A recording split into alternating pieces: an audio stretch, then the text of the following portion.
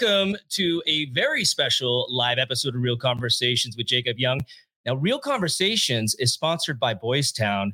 Boys Town has been saving children, healing families for over 100 years.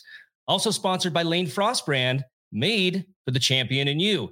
And remember, you can use Jacob15 to save on anything and everything Lane Frost Brand, including this hat that I'm wearing today. For those of you who are catching the podcast live streamed on Twitter, Facebook, or YouTube, because it is a live episode, please feel free to leave some comments or questions during this broadcast.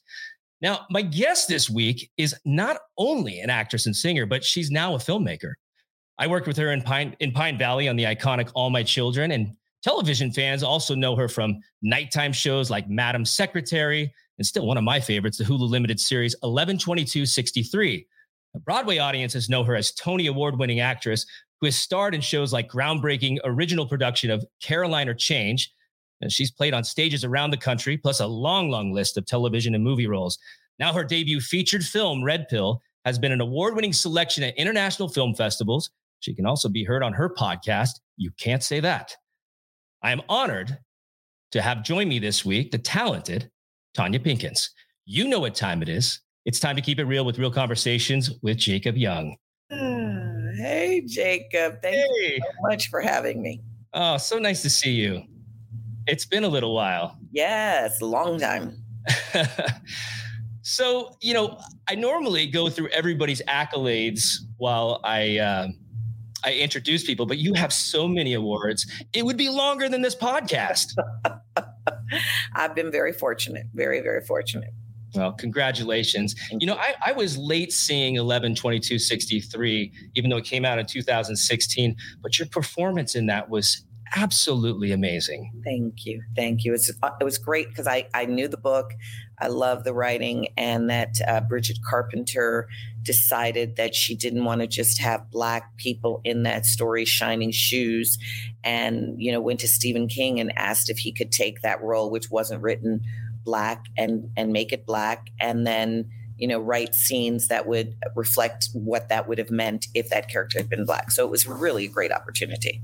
It's such a wonderful story. I mean, I was at the edge of my seat the entire time, and that doesn't happen very often. Yeah, well, that's Stephen King. He can write. Yeah, he can.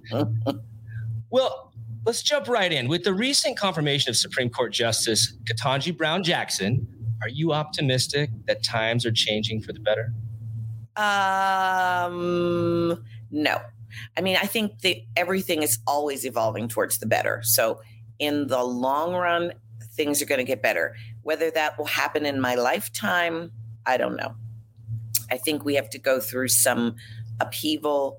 We have a lot of stuff to dismantle. But gosh, so excited about Ketanji Brown Jackson. Thrilled. But, she still makes it 3 of 6. And can't really change anything. She'll get to write a lot of dissents. Right. I think it's definitely a step in the right direction, though. I was very happy to see that happen. We got a lot more steps to go.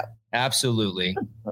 And of course, it's still a very challenging time for all of us, with the war that's going on, inflation, the lingering pandemic. How do you, Tonya, stay positive with all the negative things that are going on in the world? Well, I think that I'm a person who, sort of relishes the shadow of life. I feel like right now in my life, the discipline I'm working with is that whatever made all of this is both good and what we call bad. That for God, the goddess, they're just as energy, and it is. So I make a habit of trying to hold the space for all of what's possible. So really working in dualities right now and trusting that whatever I'm experiencing, it is there for a higher good that I'm not able to see. That's really, I try to bless everything that comes in my life, even if it would be something you might call bad. I'm like, well, it's for my good. Yeah. Would you say that's your mantra?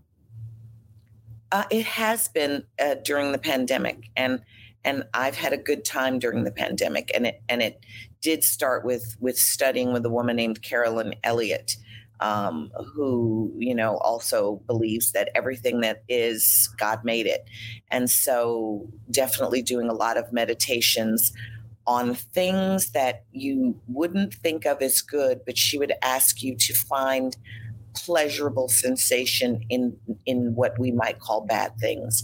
And I found it very empowering to do that. So right now, my sort of thing is, every day should be, you should be ready to die any day. Like, it's a good day to die because I did everything I needed to do. I said everything I needed to say to live every day and be really complete, really complete. That's a beautiful way of looking at things. I need to do more of that. Is there other than that, do you meditate? Is there anything that to keep, help keep your sanity? Because I know I'm constantly trying to find ways myself to just get through sometimes the craziness of life. I don't meditate. I certainly try sometimes. I walk a lot. I think walking is a meditation for me. I ride bikes. I try to meditate. I usually try to do it in the morning, and I don't think that's a good time for me. I think I'm going to start moving my meditation to the evening, because I read that when the sun is up, energetically, it's just activating the body. So I think that when I try meditating again, I'm going to try nighttime and see if my mind's a little slower, because I'm a person who wakes with the sun. No matter when I went to bed, I'm just up with the sun, and I'm like, yeah, it gets me activated. So I'm going to try that. And I also was just reading this thing about giving up identification with the body and instead imagining that you is divine and you is the breath, so that the breath comes into the body and then it leaves the body in the same way that it will when you finally transition. And so I've been thinking about my breath in that way, like, oh, now I'm inhabiting the body. Oh, now I'm retiring from the body, and just really moving in that and seeing what that does for me. Yeah. Breathing is so therapeutic, and to look at an analogy that way, breathing it in and breathing it out, that's powerful stuff. All right. It's been heard as the slap around the world.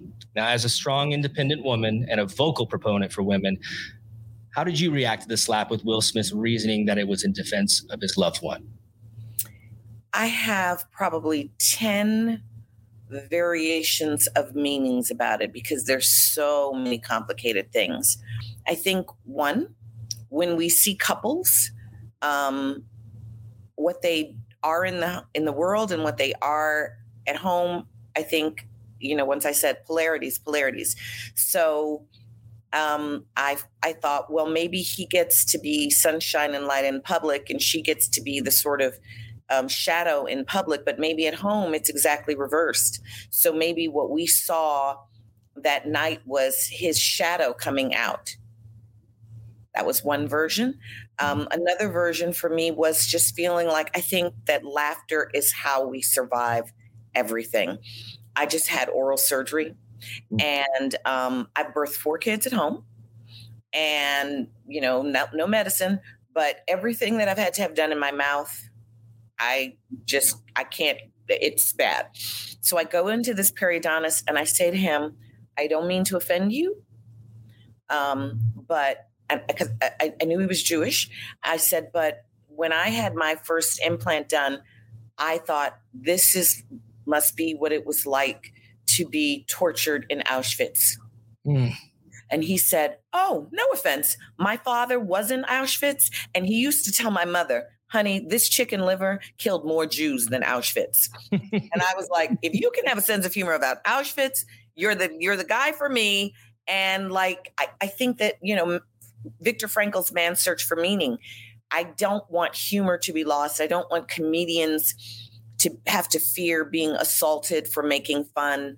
I don't know if you're aware that I did this rap roast video of myself that's on YouTube, and I took all the negative, nasty, hateful things that have ever been said about me online. And this writer, Isaac Klein, took it and wrote it into a rap roast.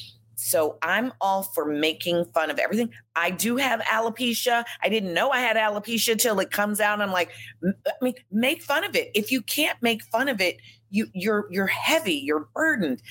Like, to me, the laughter is the release. So defending a woman, I'm not for that. I'm not for violence. I mean, there's a time for violence. I'm not saying that there isn't appropriate times for violence, but I don't know that that was the one. But then at the same time, I also looked and I thought, here's someone who's running, winning those awards costs a lot of money. It's exhausting. He was making another movie. He's running the campaign, glad handing, breakfast, lunches, dinners. You don't win an Oscar because you're talented or nice. You win an Oscar because you campaign and you spend a lot of money and you talk to a lot of people. And I saw someone who was exhausted, yeah, and just lost it. And we are all better than the worst thing we've ever done.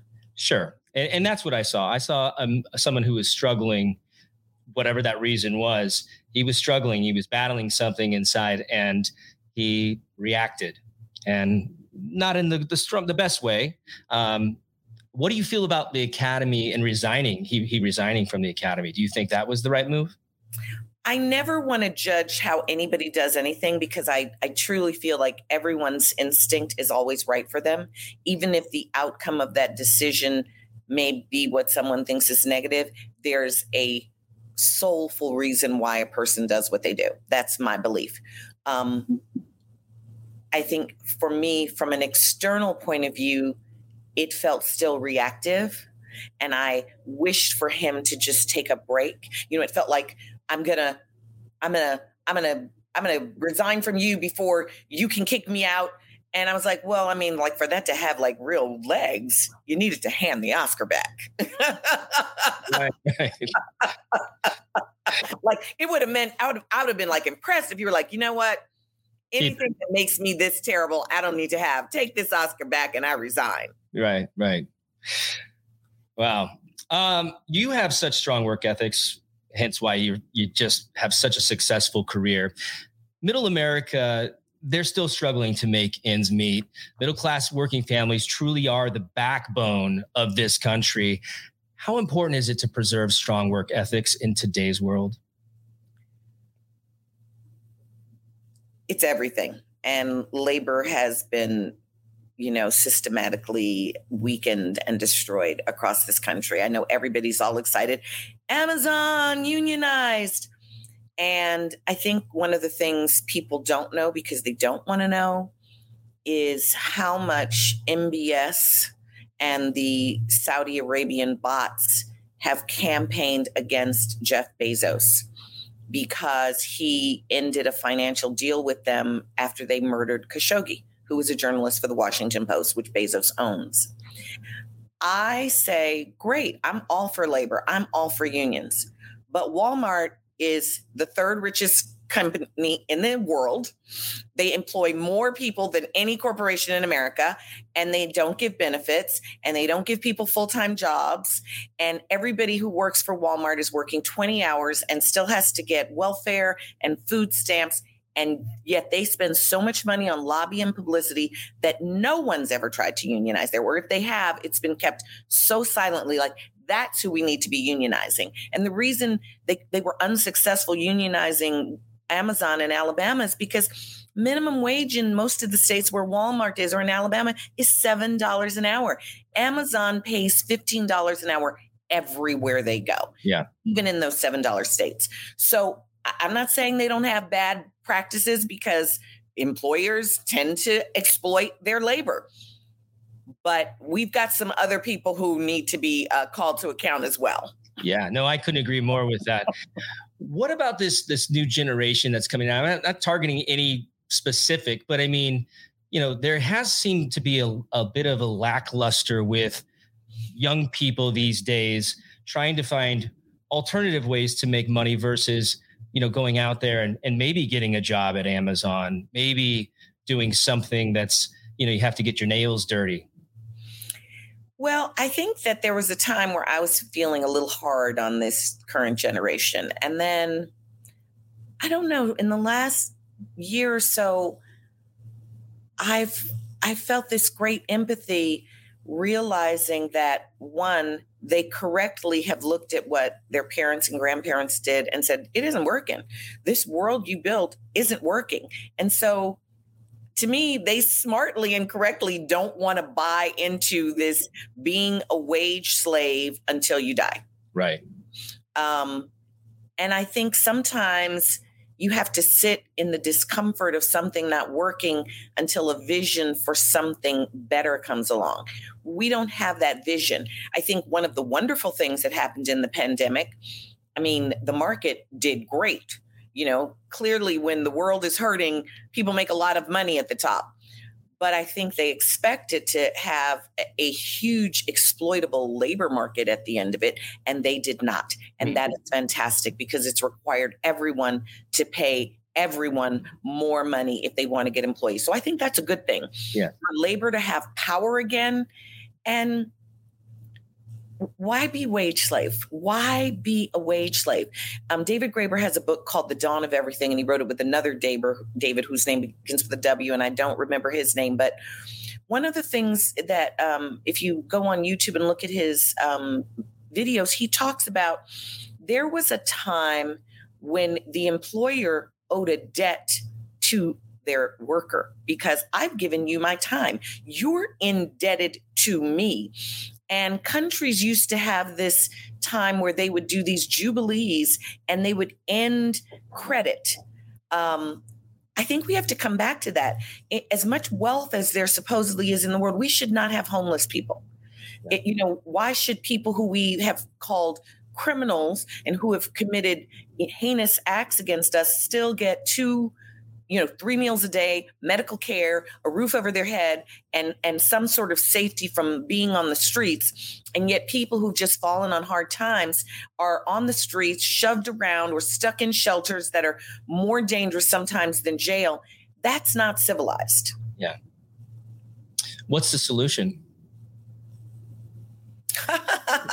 I have no idea what the solution is, but I know the beginning of the solution is we have to vision a world that works for everyone. And I know in the Great Iroquois Confederacy, which is the oldest democracy that is in existence, America's a republic, but they did consult with people from the Great Iroquois Confederacy.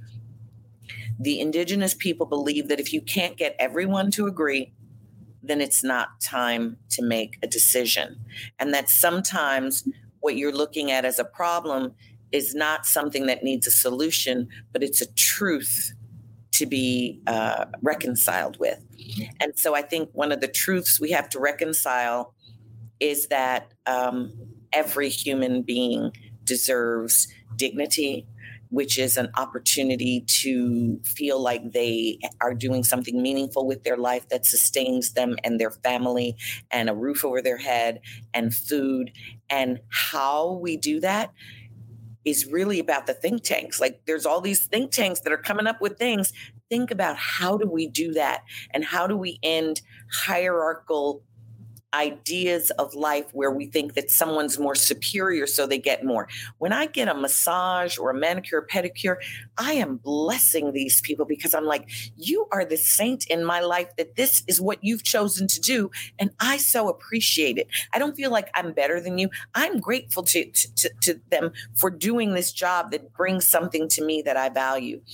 And I feel if we could all just value everyone as having the divine spark of everything is flowing through every single one of us. Yeah. Yeah. Beautifully said. Speaking of massages, how do you feel about, obviously you feel great about self-love. I think it's so important in life. And it's so healing. Is that one of your remedies for self-love is getting the massage? Oh my God, I love a massage. Yeah. There was one time in my life where I had gotten so stressed. I was just like, I couldn't function. And I heard from someone that Bali was a place that you could, first I said, I need like 5 hours a day of massage for 6 weeks. And then they said, in Bali, you can get an hour massage for like $8 to $10. I was like, really? I'm going to Bali for 6 weeks and I'm having 5 hours of massage a day. And I did. And it was just life altering. So yes, massage, that is the only pain medication I had for 4 of my births. I had a massage therapist with me. Yeah, that's fantastic. I love massages too. Now, I want to remind everybody who is tuned in, you feel free to ask questions. We'll try to throw some in there. So if you're a fan of Tanya and you have a dying question, please feel free to ask. And of course, you have so many fans from 20 years of daytime. You also have a huge following of fans who know you from the theater. At Broadway lost iconic composer Stephen Sondheim last year. You made your Broadway debut in a Stephen Sondheim musical. What was that experience like to work with a bona fide genius like him? Oh my gosh, it was so many things. You know, I am a clairvoyant. And so people were like, oh my God, you're going to be in this show and it's going to be a hit and it's going to be a da-da-da-da. And I was like, maybe. Like my spirit was just like, my spirit was like very tempered. And as you know, it was their first flop and they didn't work together for a lot of years. And when they were making the documentary, Best Worst Thing, Lonnie Price brought me a letter that I wrote to Hal Prince at 19. Wow. To meet yourself at 19, me giving Hal Prince a pep talk about how the show was ahead of its time. And it was just really wild. And that was the same year when it had this resurgence in London and was this big hit. Like we weren't ready for that kind of anti-hero in 1981, the way we do anti-heroes right now. And Franklin Shepard is definitely an anti-hero. Yeah. The necessity and evils of money is one of the themes in your groundbreaking musical, Caroline, or Change.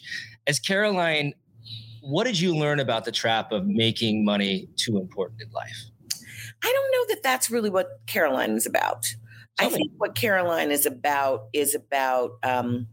people who are forced into a box that's too small for them. And I think that that also has been my personal experience as an artist.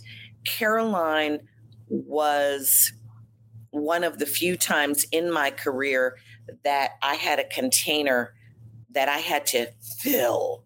And Jelly Slash Jam was one of those times.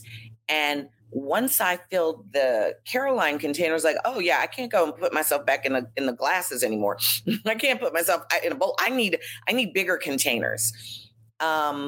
I think that's what it was about. And, you know, I know they had a revival of it this year. I didn't see it, but what I could say without ever seeing it is Haile Garima, who's a wonderful filmmaker, his film Sankofa is on Amazon right now. And he says, I would never hire a foreign Black when a reminder Black is needed. And people don't know because we aren't educated very well in America, but British enslaved people were freed 87 years before American Blacks. Mm-hmm. And then British did not have Jim Crow and have to go to a civil rights movement and have voting rights taken back. So they don't have the experience of what it is to be a Black American. So you can, Sharon Clark is an amazing, amazing actress, amazing singer. But when you put her in the role, it is an opportunity to look away from the legacy of how enslavement made very powerful people have to be in roles that were much too small for what they were capable of. You don't have to look at that. You can just enjoy a beautiful, happy song, you know, a lot of wonderful singing. And it doesn't have the indictment of American history that was very important to George C. Wolfe when we were putting the production on the first time. Yeah. Yeah. We got a question. And I think it's going to segue right into Red Pill, but you may have something else in the back burner. What's Tanya's next project? Any chance of daytime, she says? I haven't been up for anything in daytime in years. I'm certainly not opposed to it. I love daytime. I'm in town right now doing an episode of Run the World, which is a Star show, I think. I play Whitney, the lead actress's mother, so I'm in town for that. Doing a lot of painting. just had a screening of Red Pill in the metaverse, in the Microsoft metaverse, which is called Altspace VR. So about to open a shop in Altspace. Definitely a lot more painting. Red Pill has a game. We're about to issue 2.0 of the game because the response from people who played the game, they wanted another option of how it could go.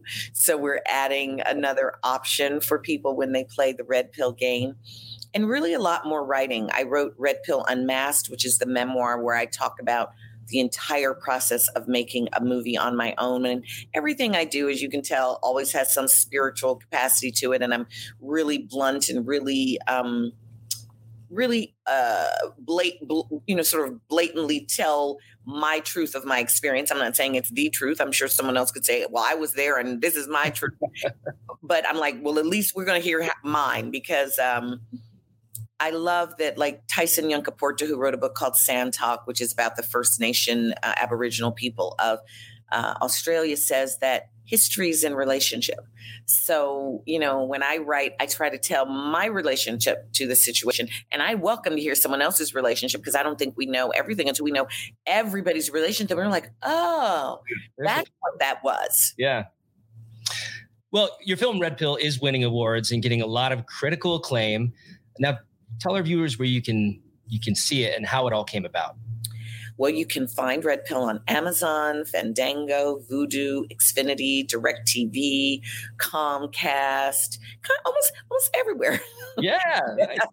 You can find it on many of the streaming platforms. And it came about because, as I said, I'm clairvoyant.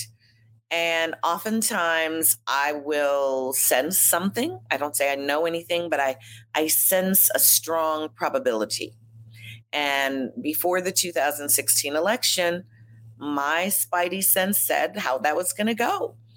And here in New York City, I was treated like I had two heads. Like I was treated with contempt that I could ever even think that is how the election would go. And it felt really bad. I mean, the energy coming at me was very hateful. And I was like, I got scared. I was like, are people crazy? Like, do they not see that that's how it's going? And so when 2020 was coming around, I got another sort of spidey sense. And I was like, I don't want to, I gained like 10 pounds during 2016 because I was so nervous that everyone around me in New York was so delusional. And so before 2020, I was like, well, this is what I think is going to happen. Why don't I just make it into a piece of art? And people will say, oh, that's so ridiculous. That's so far-fetched. And I was like, yep. And now people go, did you write that after the 2020 election? Did you write that after January 6th? I'm like, no, I wrote it in 2019. What were some of the challenges of making a film project like this? I mean, the biggest challenge was no money, no time, no support. But once again, that's a bowl where you go, well, if you want to do it, how am I going to fill the bowl up? The professionals I went to do, to say, this is how much money I have and put on my credit cards, and this is how much time I have. Two separate professionals looked at the script and said, you can't do it. It's not possible. And I was like, well, I said I want to make a film, and if I can't make a feature, I'm going to make something, and we'll see what it is when it's done. And there was enough footage there to make a feature film, but I was like, I'm making something. Yeah. And that meant I did, when you see those crawls from movies at the end and there's like 1,000 people there, I did 500 of the jobs because I couldn't afford to hire the people, which meant I made a lot of mistakes. I did things 2 and 3 times. Things cost more money because I didn't know what I was doing, but it was thrilling. It was like every failure was like, get back up. Okay, keep going. It just gave me that keep going, and I failed over and over and over again, but it still got finished and it got distributed. Like, thousands of films are made and they don't get distributed. And so, wow. Yeah, that's huge. I mean, to get a film made it's nearly impossible. just to begin with, just to get a film made. I went ahead and I produced a film, a full-length feature this last summer. And congratulations. It was thank you, but it was a hard road. We wore a lot of hats. We didn't have a lot of money, but we're all coming out of the pandemic going like, well, while the pandemic was still going on pretty much and going like, we got to make something. We're going crazy here. We're stir crazy. So we got together and we had a bunch of people that really committed and dug their heels in, and we made a project. Yes. And where's now? Where's it now? We just got screened at Sedona Film Festival. Congratulations. And we are in talks to go to Cannes Film Festival. Well, fingers crossed. Yeah, thank you. But I'd love to share your trailer. Okay. I have that up here for you guys that haven't seen the trailer yet. Here it is, Red Pill. It's a group and then destroys them from the inside. Did you hear about the creature woman that attacked the father and son hunting down here? Good. I hope she killed them. What is that? Like Sanskrit or Arabic? It looks like Sanskrit. Say the Middle East. Yeah, it's not even the Middle West. Who would keep something like that?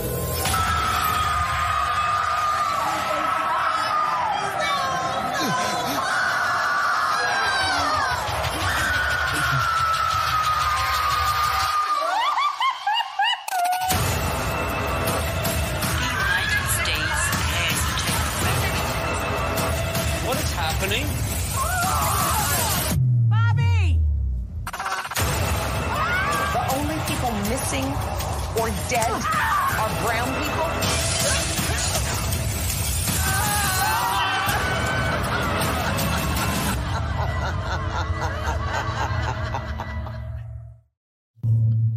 That's intense. I love it. Oh, yes, yes. Well, tell our listeners too about your podcast. So my podcast is called You Can't Say That. And it's like conversations with people that I think are interesting, because I just find everyone interesting, that if you actually just sit with anyone and listen to them, they have a fascinating story. And I often find that people tell me things that they've never told anybody. So I just have invited interesting people to come and have conversations with me. And the conversation can go any which way. I never know how it's going to go. I don't plan it. I don't have questions. And I think I've done 141 episodes on the Broadway Podcast Network. Nice. And it's, I would imagine, anywhere and everywhere you can stream a podcast. Yes. Yes. So make sure you check that out. Got a couple more questions. And I ask everybody this question. If you could take a ride in the Jacob Young time machine, everybody gets to take a ride in the time machine. What would you say to 10-year-old Tanya? 10-year-old Tanya. To 10-year-old Tanya, I don't know that she could hear me, you know? Sometimes you need some experience. I would say,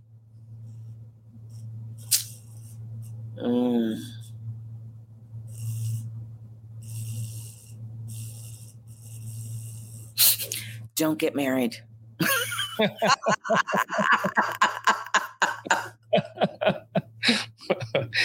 Not going to work out for you. Yeah.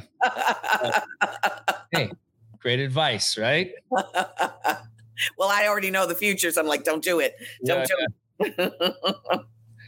Now, the other question is, my sponsor's motto is, he ain't heavy, he's my brother, meaning at some point in our lives, we've all had somebody carry us in a time of need. Who's carried you, Tanya? Oh, so many people. I think the biggest person who's carried me is a friend of mine named Michelle Etlin. Michelle, I call her, she's kind of like a Buddha, a living Buddha on earth. And I'm one of hundreds of people that she's carried.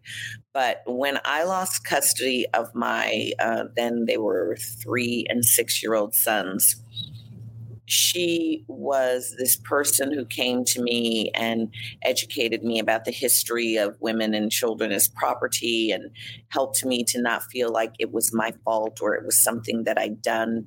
And then she actually trained and educated me in how to represent myself in court and help other women who were similarly situated. And she just held my hand. I mean, I was in court on and off for 28 years.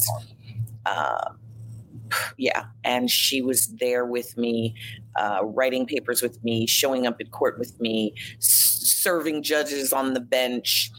I don't know that I would be here on the earth if I hadn't had her carrying me through it. Yeah. Well, thank you for sharing that with us. I know all of our stories are unique, and we've all been there with some facet in our lives where we've needed a little bit of extra support. So thank you for being so open. And Tanya, I also want to say thank you so much for joining me today. You've been such a positive role model. The world could use more Tanyas. I'll be tuning into your podcast and checking out Red Pill, and I can hardly wait to see what's the next for you. So I'm wishing you continued success. Stay well. Thank you. Thanks, Jacob. Blessings. I can't wait to see your film wherever it is, when it's on all the platforms too. Fingers crossed. Agreement that it's happening. All right. Thank you. Thank you. Real Conversations is proud to announce our partnership with Lane Frost Brand. We'll be doing a monthly giveaway of a different item each and every month. So be sure to enter. All you have to do is follow at Real Conversations with Jacob on Instagram, tag 2 friends, and be sure to download the latest episode of my podcast. And in the meantime, make sure you check out all the amazing merchandise for the whole family at lanefrost.com.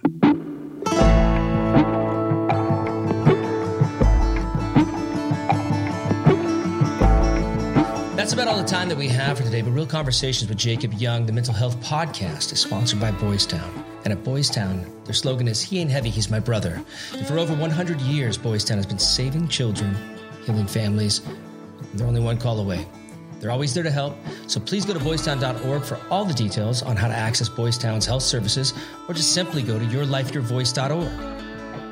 If you're in crisis or need immediate help, please call the trained counselors at the Boys Town National Hotline. 800-448-3000. Again, 800-448-3000. Or text VOICE to 20121. Thanks for joining me on Real Conversations. I'm Jacob Young. Until next time, love yourself. Love each other.